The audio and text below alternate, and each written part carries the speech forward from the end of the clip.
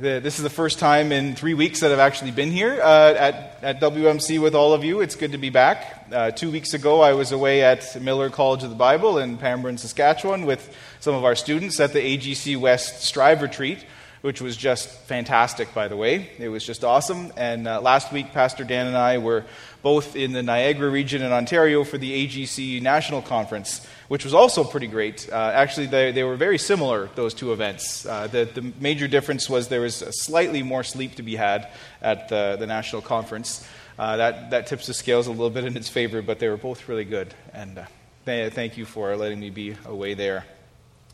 Last week you heard from John Scott, and the week before that, Pastor Dan was in our current Holy Spirit series, and this morning we're returning back to that series. And one result of spending the better part of 2 months teaching from the Bible on the Holy Spirit, on the third person of the triune God, is it helps us think a little bit more readily.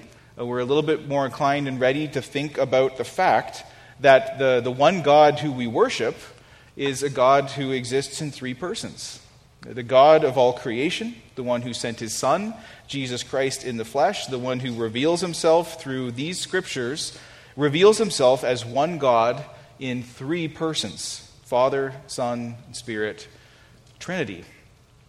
And we can sing about it, but it's really a unique idea. There's nothing else like this anywhere else in the world. This is so different from all the made-up ideas of human ideas of what a God might look like. We couldn't make this up because we can't even understand the depths of it. It's amazing. There's always more to learn about God as he's revealed himself to us. And this is one of the reasons why the Christian God can be described in 1 John 4:8 as God is love. Not love is God, that's backwards, that's going the wrong way, but it's possible to say God is love because God exists as three distinct persons: Father, Son, and Spirit, living eternally in relationship with one another, loving one another. This means that even before the initial act of creation, before time began, when there was only God, there was already love within the three persons of the Trinity, within God himself. There was already community, and it was perfect. When God created us, men and women, mankind, in his image, God created us to experience the blessings of that perfect community, to know him and to take part in that place of perfect openness and trust and love. We were made to know that and to worship it and to benefit from his nature and his beauty, and yes, even to share in his work here on earth. So there was a time, brief time, when all of that was well and good, when the first man and woman walked in innocence in the Garden of Eden with God, and they knew what it was like to fellowship with that perfect community that God has always been. And that's what was lost. That's one way of describing what we lost when sin entered the world. That's one of the things that I think deep down we keep searching for. We keep missing and searching and all sorts of things because that's what we were made for, and nothing else will satisfy. Just think of some of the consequences we see both in Scripture and the world around us when that was lost, right? Adam and Eve exit the garden not in communion with one another, but in conflict with one another. And their children, first generation of their children, commit murder. The nations are divided and confused. We see nations in the world at war with one another. We see nations that do horrible things inside themselves to one another. We see idols worshipped, and we see God's chosen nation, Israel, threatened by the whole world, and even inside Israel, we see people who can't live the way God created them to live. We live out of harmony with the world around us and out of harmony with the people around us because at root we have fallen out of the right relationship with the God who created us. Have you ever felt the effects of that in your relationships? And I'm sure you have, in your work relationships, even here in church. Have you ever felt like you just don't belong? Do you know what it feels like to stick out like a sore thumb? Do you look around and wonder how long before someone realizes I'm not supposed to be here, and they just kind of usher me quietly out the back door? Do you question what you're made for? Do you feel stifled? Like the thing you were made for is something different than what's available for you to do right now. And if you feel that way, then Christ's church is the best place for you to be. And some of you might say, well, honestly, Pastor Andrew, the church is one of the places where I feel all of those things. Like I don't belong. Like I'm not really any use. I understand that that can be true. And if that is how you feel, then I think that God has something for you today in the text that we're going to be looking into this morning. Or you might be here and maybe you know where you belong and you know where you serve, but you've been doing it so long and so hard that you have forgotten what it's like to trust God, and you've been doing it in your own strength, and you're getting tired. If that's how you feel, then I think God has something for you today as well. Maybe you feel like you're doing a job and you're not cut out for it. Or maybe you really want to serve, but you just don't know where or how or even where to start. Maybe you feel underappreciated and unnoticed in the role that you have. Or maybe, just maybe, you've been coming here for a while and you have yet to understand why anyone has anything to do with church on Monday through Saturday. You know, you've just never quite understood that when Jesus saved you, it was in order to be a part of his people. That the church needs you, and that you need the church far more than you understand. This morning we're going to be in 1 Corinthians chapter 12. 1 Corinthians chapter 12, and I invite you to turn there with me.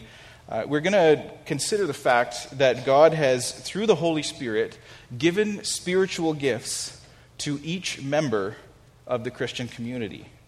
And Lord willing, we're going to come away from this with a better understanding of how he does that among us. And I think more importantly, why God does it. Why God gives us these gifts. What is he after? What does he want to produce in us as a community? If you've ever experienced frustration with finding your place in God's family, I really trust that God has something for you in his word here today. For all of us. Before we go any further, let's pause and pray. Heavenly Father, you are holy, you are perfect, and you have revealed yourself to us in three persons as the Holy Trinity, and we want to honor and understand and benefit from what you've taught us about all three, Father, Son, and Spirit. And we ask for your help as we do that this morning. We ask that you would illuminate the Scriptures for us, that you would accomplish what you wish to accomplish in each one of us as we look a little more closely into what you have said in this portion of your word today. We ask that you would direct our eyes towards Jesus, help us to trust him more, and teach us in your word so that we are able to respond to you in faith today. We ask for your help in this, in Jesus' name. Amen. 1 Corinthians chapter 12, and I'm going to read for us down to verse 27. Beginning in verse 1. Now, concerning spiritual gifts, brothers, I do not want you to be uninformed. You know that when you were pagans, you were led astray to mute idols, however you were led. Therefore, I want you to understand that no one speaking in the Spirit of God ever says Jesus is accursed, and no one can say Jesus is Lord except in the Holy Spirit. Now, there are varieties of gifts, but the same Spirit. There are varieties of service, but the same Lord. And there are varieties of activities, but it is the same God who empowers them all in every one. To each is given the manifestation of the Spirit for the common good. For to one is given through the Spirit the utterance of wisdom, and to another the utterance of knowledge according to the same Spirit. To another faith by the same Spirit. To another gifts of healing by the one Spirit. To another the working of miracles, to another prophecy, to another the ability to distinguish between spirits, to another various kinds of tongues, to another interpretations of tongues. All these are empowered by one and the same Spirit, who apportions to each one individually as he wills. For just as the body is one and has many members, and all the members of the body, though many, are one body, so it is with Christ. For in one Spirit we were all baptized into one body, Jews or Greeks, slaves or free, and all were made to drink of one Spirit. For the body does not consist of one member, but of many. If the foot should say, because I'm not a hand, I do not belong to the body, that would not make it any less a part of the body. And if the ear should say, because I'm not an eye, I do not belong to the body, well, that would not make it any less a part of the body.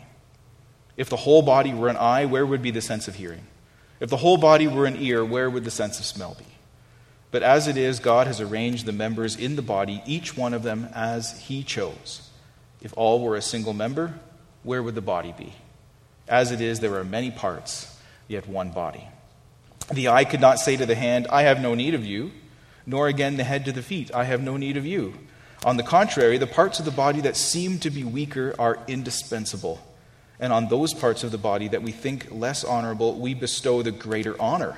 And our unpresentable parts are treated with greater modesty, which our more presentable parts do not require. But God has so composed the body, giving greater honor to the part that lacked it, that there may be no division in the body, but that the members may have the same care for one another. If one member suffers, all suffer together. If one member is honored, all rejoice together.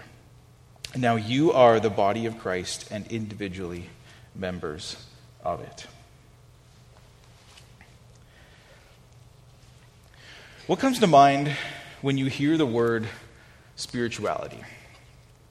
What would make a person, in your view or in the world's view right now, a particularly spiritual person?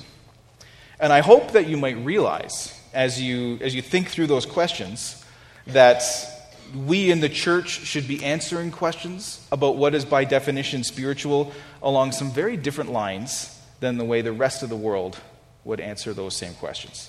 Because that word, spirituality, has been stretched beyond all use, really, to include almost anything at all.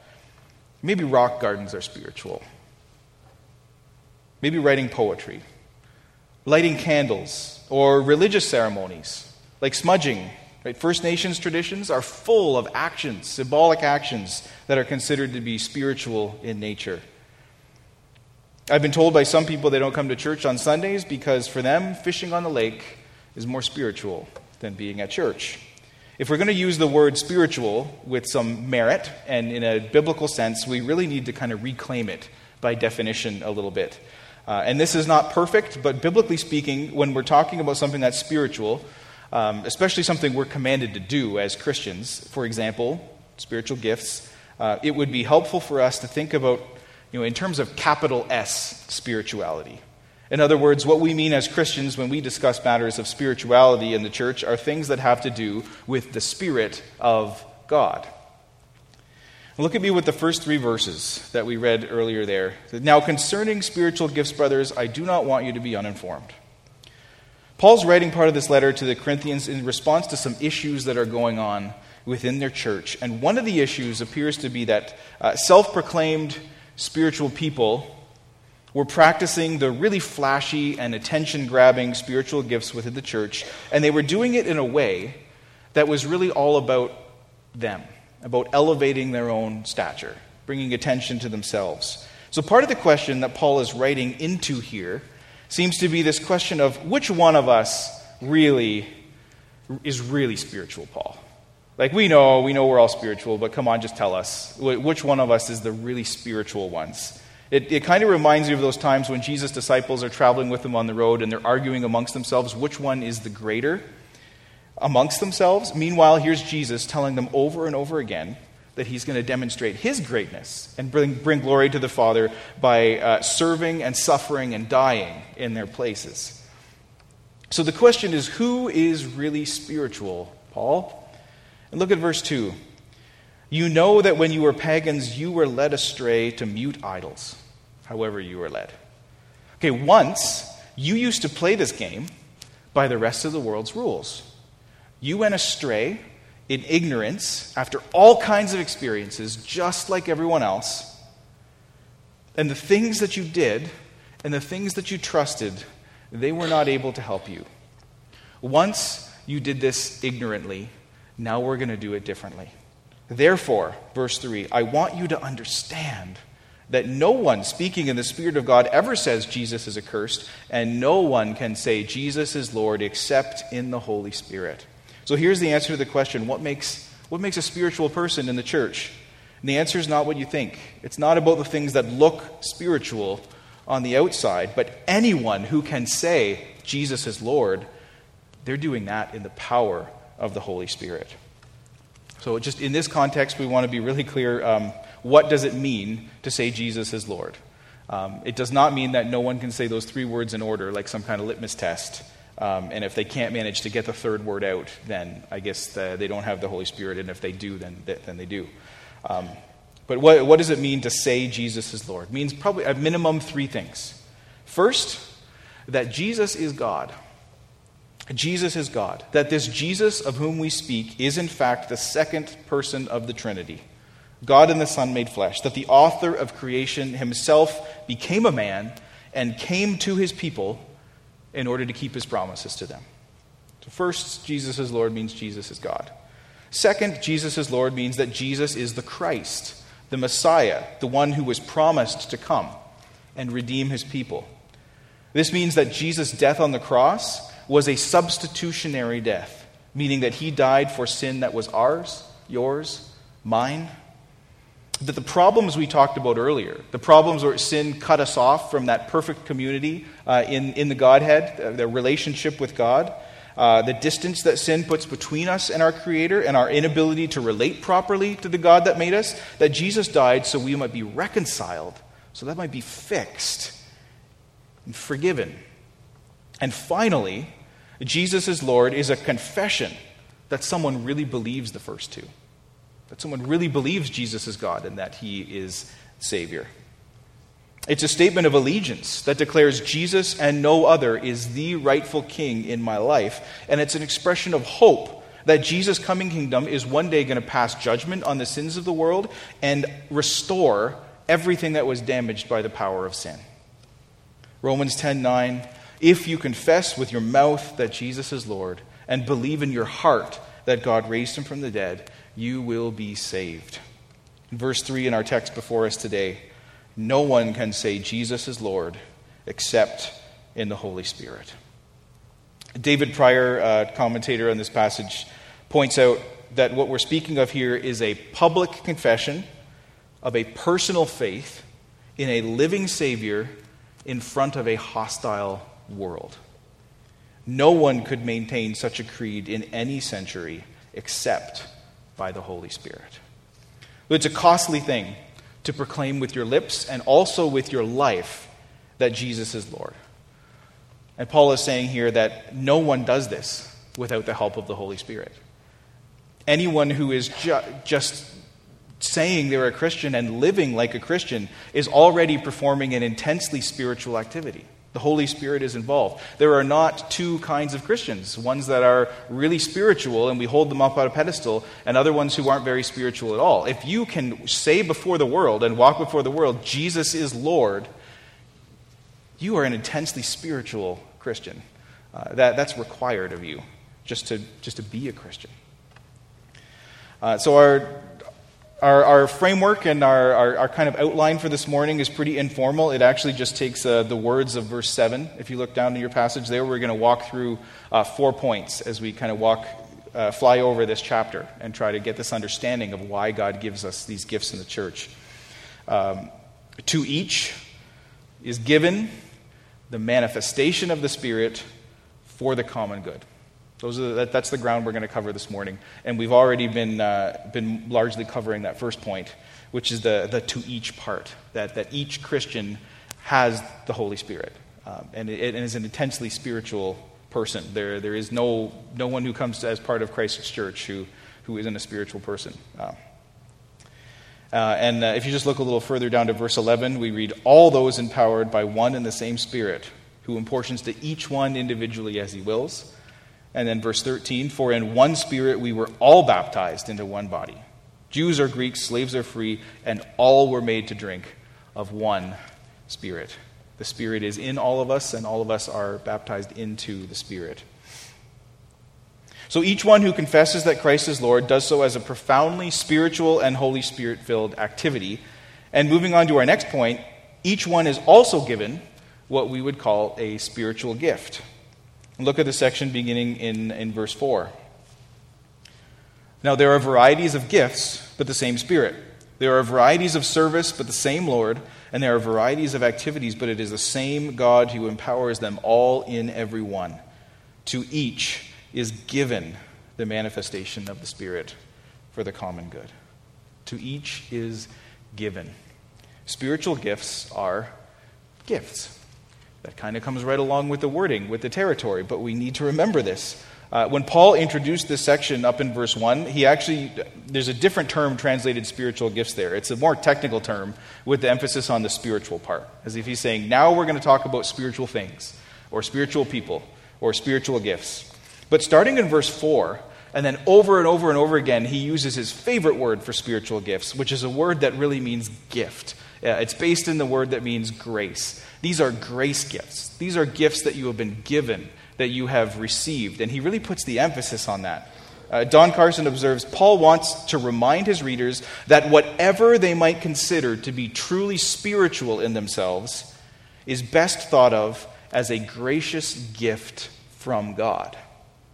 And this is important to grasp because it means that the people who have maybe more noticeable gifts and jobs in the church don't receive those positions as a reward for being more spiritual. The upfront roles, like preaching, like leading worship, or maybe being called to the field as a missionary, they don't indicate a separate, more spiritual kind of Christian, just a different gift that God has called them to. If you read verses 4, 5, and 6, you notice there's this kind of tension that hammers home both the variety of gifts and the unity that we see in the one who gives the gifts. Variety of gifts, but the same Spirit. Varieties of service, but the same Lord. Varieties of activities, but the same God who empowers them all in everyone. So we see variety, and we see all kinds of variety in the gifts that are given. In other words, it's both intentional by design and it's beneficial to the church that we have all shapes and sizes and different giftings among us. This is box of crayons time, right? This is what we're getting into here. But underneath all of that variety is not chaos, but order because of the one who gives the gifts. The unity in the church does not and should not come from forcing all of its members to conform to a mold. That would be uniformity, and it's boring, and it's not what God is about. The unity in the church comes from the one who gives the gifts. God gives different gifts to everyone, and he does it with a plan in mind that's going to draw everyone together. One Spirit, one Lord, one God. Down to verse 18, God has arranged the members in the body, each one of them as he chose. It's been said that the triune God loves diversity, so much so that when he sends a snowstorm, he makes each flake unique. By contrast, when we are in charge, we have a tendency to manufacture ice cubes because they're all uniform and they can all fit together and they're so convenient. And when we either intentionally or accidentally create a space in our church where everyone feels pressured to either imitate someone else's idea of ministry or else just say, hey, I guess this isn't for me. When we unintentionally start forcing everyone into ice cube trays, the body of Christ actually suffers loss, profound loss. If you're here and you feel like you don't belong because you don't look like the other parts of the body, can I just encourage you to maybe do a little underlining in your Bible today? It may be that the paragraph from verses 14 to 18 in this body analogy that Paul gives is really for you. For the body does not consist of one member but of many. If the foot should say, because I'm not a hand, I don't belong to the body, that would not make it any less a part of the body. If the ear should say, because I'm not an eye, I do not belong to the body, that would not make it any less a part of the body. If the whole body were an eye, where would be the sense of hearing? If the whole body were an ear, where would be the sense of smell? But as it is, God arranged the members in the body, each of them as he chose. If you feel you're different, then not only are you welcome as a part of the body, but you are needed. You are needed. There's an old legend about this fellowship of heroes who are brought together, I don't know what heroes always do, to save the kingdom, something like that. There's probably 12 of them because that's a good number too. But the point is, at the outset of this epic quest, each one of the heroes is lined up and they receive a tool that is given to them that will be necessary on this quest. The big burly guy gets a sword. The clever one gets a little hourglass. The crafty one gets a rope. and so on and so forth. Everyone gets something has a pretty obvious questy use to it, until the last guy gets handed a small, nondescript rock.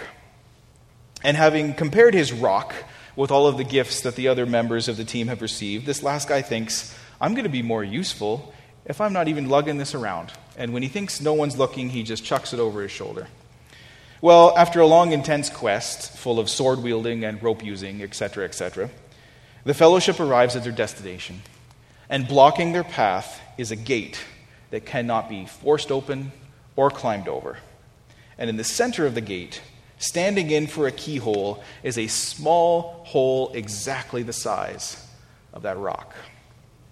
And with everyone's gaze turned upon him, that last guy confesses in despair that he thought the rock was useless, and so he jettisoned it long ago.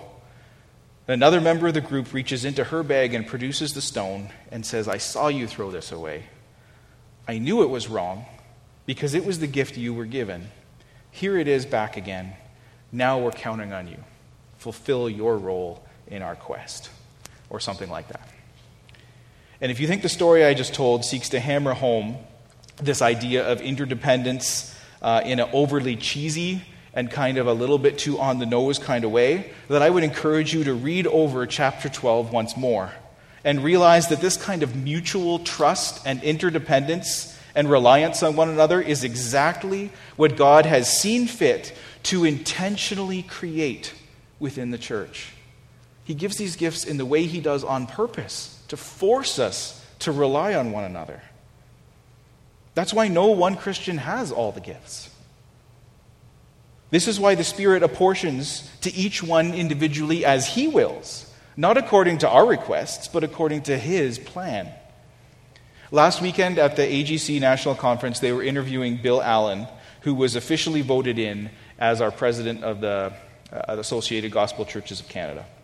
And one of the questions they asked him was this: what about your ministry in churches and on the mission field has been the most personally rewarding and exciting for you in your lifetime? And this was his answer. I thought, I'm preaching on this next week. I grabbed a pen and a paper as fast as I could. This was Bill Allen's answer. To see Christians growing and serving out of their own gifting. Out of their own gifting. Not trying to conform to others, but discovering God's unique gifting and design for them. Brothers and sisters, when that happens, then the individual member of the body who finds his or her role gets filled with joy, and God gets glorified, and the whole church, and even the world that watches the church, benefits from it. So let me ask you this. What is your rock? What's your rock? What do you have that no one else has, that God has put in you to be used? What gifting and calling has God placed on your life or on your heart? Maybe you've survived something that was difficult, and that puts you in a place to minister to others who are going through something hard. Maybe you have the ability to see what needs to be done and other people don't. To take a step of faith that the people around you aren't quite ready for. Have you ever thought that maybe it's not wrong that you're the one who sees it and no one else does? Maybe it's that way on purpose because you take the step and then the rest of us see you the first one out of the boat and we gain the faith to follow you. Maybe you have time available to you, time that others don't have, that you can take on some tasks around the church building and free other people up to do what they've been called to do. Maybe you'd be willing to connect with a younger Christian who needs to be discipled, to just walk with someone who's younger than you and grow together. I don't know. I could keep going on. The possibilities are limitly endless. God is endlessly creative. But let me just plead with you. Do not count yourself out because you don't have the same gifts others do. God has not. So God has intentionally distributed the gifts of the Spirit among the body to foster this mutual interdependence. But there's something else at work, something that's even more basic than that. We aren't called to just depend on one another, but we are also to depend specifically on God's power from Himself. For He is the one who supplies both the gifts and the power. To each is given the manifestation of the Spirit. Verse 8. For to one is given through the Spirit the utterance of wisdom, and to another the utterance of knowledge according to the same Spirit. To another faith by the same Spirit. To another gifts of healing by the one Spirit. To another workings of miracles, prophecy, ability to distinguishing spirits, various kinds of tongues, interpretation of tongues. All these are empowered by one and the same Spirit. To each is given the manifestation of the Spirit. Manifestation, that's a solid $10 word. And it's a great word. And to get the idea of it, just think of the word hidden. And then every synonym you can think of for the word hidden, like unseen, unclear, unknown, in the background, out of the spotlight. When something's made manifest, it's the exact opposite of all those things. It means to be made clear, to be made obvious, to be made known. And that is what spiritual gifts do. They make obvious to everyone what God is doing in each member of the church and in the church as a whole. When the church is properly using the gifts that God has given it, there'll be a sense of, wow, did you see what God just did over there? God did that.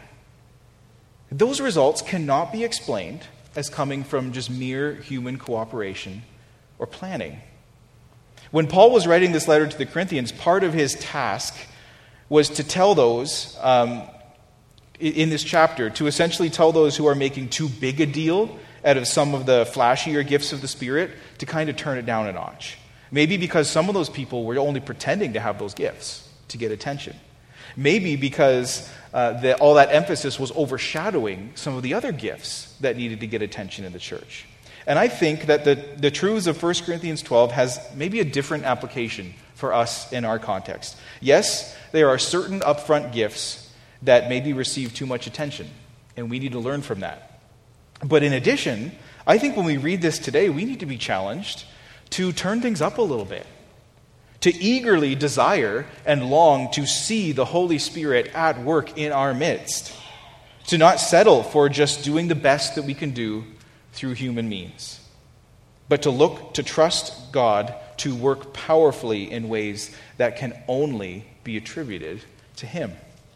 And part of the challenge for us, which makes me scared, but part of the challenge for us might be sometimes we must stop giving God credit for things that we do in our own strength apart from Him. If we get together and we accomplish something in His name, we plan to do something, we budget on it, we plan on it, we think, okay, here's what we've got, and here's what we can do with what we've got in our own strength. And if we do that without taking any step of faith, without trusting Him, just in our own power, and then at the end we clap and we praise Him and we give Him the glory for all the things that we just did, God receives very little praise and glory from that. God's purposes in distributing His gifts and His Spirit in the body of Christ is to bring glory and honor to His name and to the name of Jesus, so that people might say, wow, look what God did in those people. The way we're to do that is to operate by faith out of His strength and not in our own. Listen to these words. This is again from David Pryor. He says, God intends to make Himself felt and known through His gifts as well as by His fruit. Often the reason for the church's lack of credibility as the community of the Holy Spirit lies just here. Many Christians do not or cannot manifest their distinctive gifts in the life of their local church. The rich variety of the Christian community is thus hidden, and its corporate life appears to the outsider as dull and conformist instead of diverse and colorful. And then again, there is sheer power and inherent energy in each Christian. The operation of God's Holy Spirit is not a theory, but a reality. The Spirit produces results, varied results which can be noticed, changed lives, transformed relationships, increasing congregations, effective testimony, released talents. I'd like to ask you to do something for just a moment. Please turn your heads around and take a good look at all of the people sitting around you today. I'm serious. I don't really want any faces pointed towards me. You have all looked at me for enough this morning. If you're looking at a fellow believer at someone who can say, in the power of the Spirit, Jesus is Lord, then take a moment to reflect on this. God has placed His Spirit in that temple of clay. God is in him. God is in her. And now, are you ready to watch expectantly to see the Holy Spirit work in your life through that person? Are you ready for God to work through you in his life or her life? In other words, do we really believe this? Our motivation for finding ways to include every part of God that he has placed in the body is not just to lighten the loads of the ones who are already serving, although that often needs to be addressed. We have some hands who are doing the work of entire arms because parts are missing. The motivation for finding ways to include every part of the body is not just to make everyone feel included and feel a part of the community and feel important, although that is a deeply vital and important part of what the gospel does in us, as Jesus saves us and places us in a people. But even more than that, it is so that the glory of God and the work that he himself intends to do through us in the Spirit might be revealed in us. We don't want man-made ice cube molds. We want to see genuine, powerful, unique, Holy Spirit created and empowered people. But, as we've already mentioned, there is much more involved in this than simply discovering your own gifts and becoming some kind of freelance agent of spiritual blessing in our midst. There's also a distinct order and design and interdependence that God is at work creating in his church. And that brings us to our fourth and final point. To each is given the manifestation of the Spirit for the common good. At this point, it will be obvious to some of you that we aren't going to have time to get into specific descriptions of what all the various gifts mean, listed in verses 8 to 10. If you're particularly disappointed by that, then I invite you to come see me in my office sometime next week. And there's lots of materials, and we'll work through what those things mean. It's interesting and it's valuable to see what those gifts are and what they look like. We can do that. But I think it's far more important for us this morning to come away from this chapter with an appreciation of why God gives the gifts to the church. And once we understand that, we're in a far better position to explore what gift he's given each one of us and how he wants us to use those gifts. By the way, the list here is not the only list found in the New Testament of spiritual gifts. There's several. In fact, there's another one in the same chapter, down in verse 28.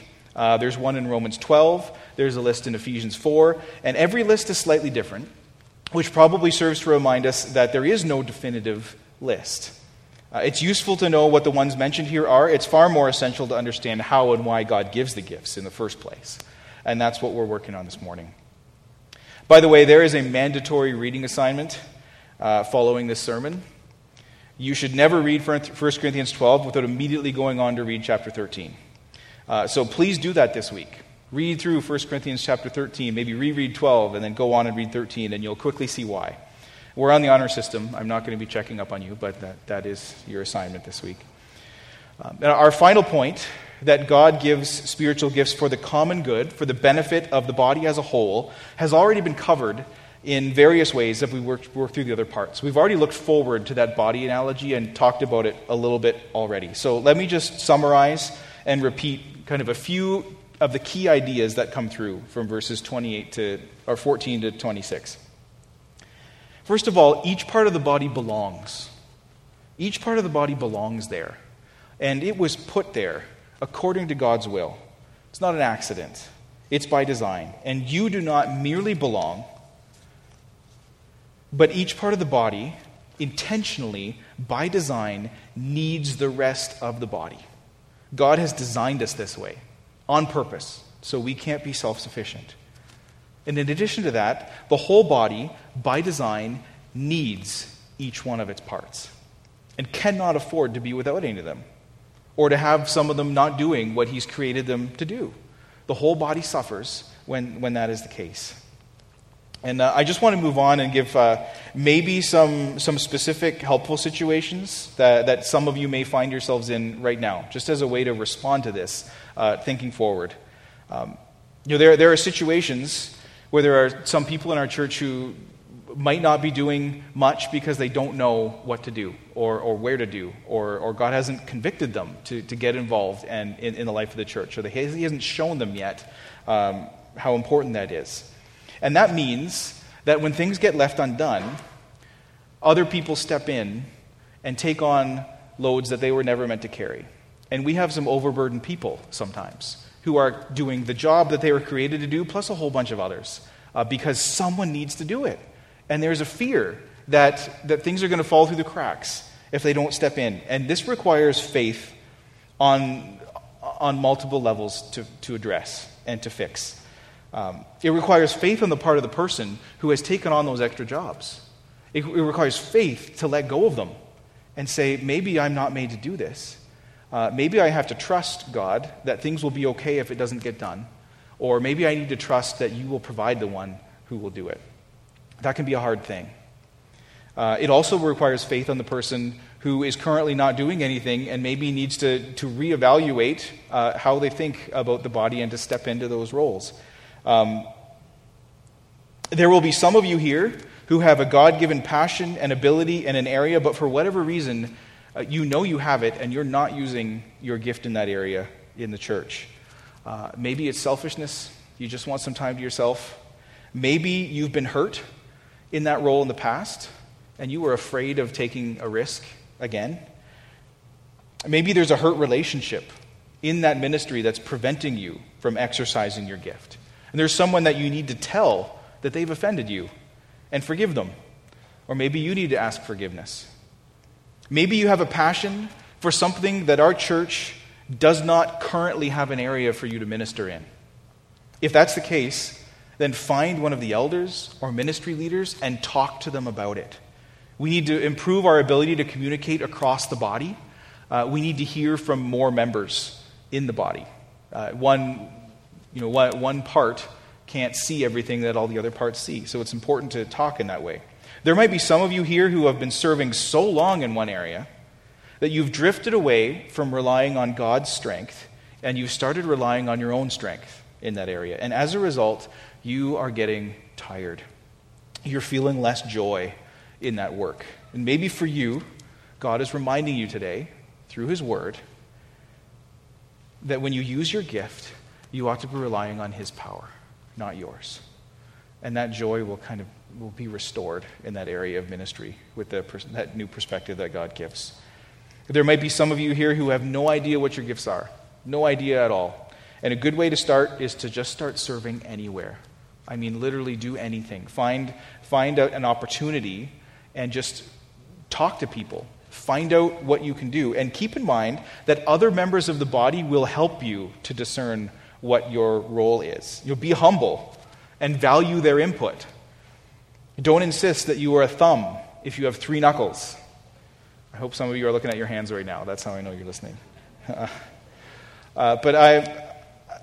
My part in this conversation is over, and I'm going to end very abruptly now. I'm just going to roll off the end of the tracks, because I am one part of the body.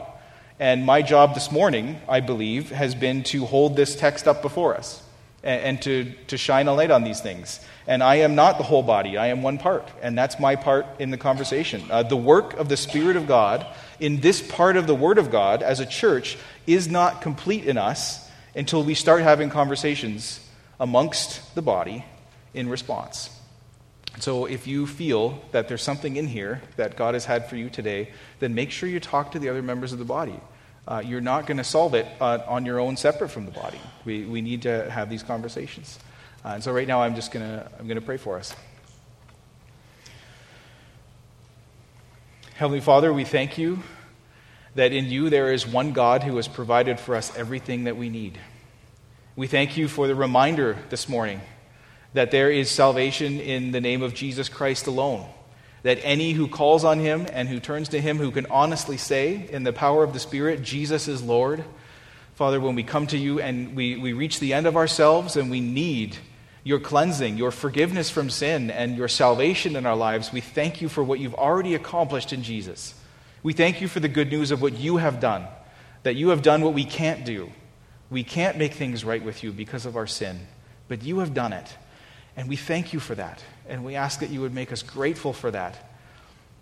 Lord, we thank you for the way that you have designed the body of Christ to rely on you and to rely on one another. And we ask that as we seek to do that more and more in the days to come, our heart's desire would be to see you working in our midst, to see more of you, to experience more joy in your power as you work through us. And we ask that you would humbly lead us according to your word in our relationships with one another, that Holy Spirit, you would keep the grace we have all received in Christ at the very center of the way we relate to one another and to the world around us. We ask you for your help in this, and we look forward to what you will do in our midst. In Jesus' name, amen. I'm going to leave you with I'm going to leave you with these words from 1 Peter 4:10. As each one has received a special gift, employ it in serving one another as good stewards of the manifold grace of God.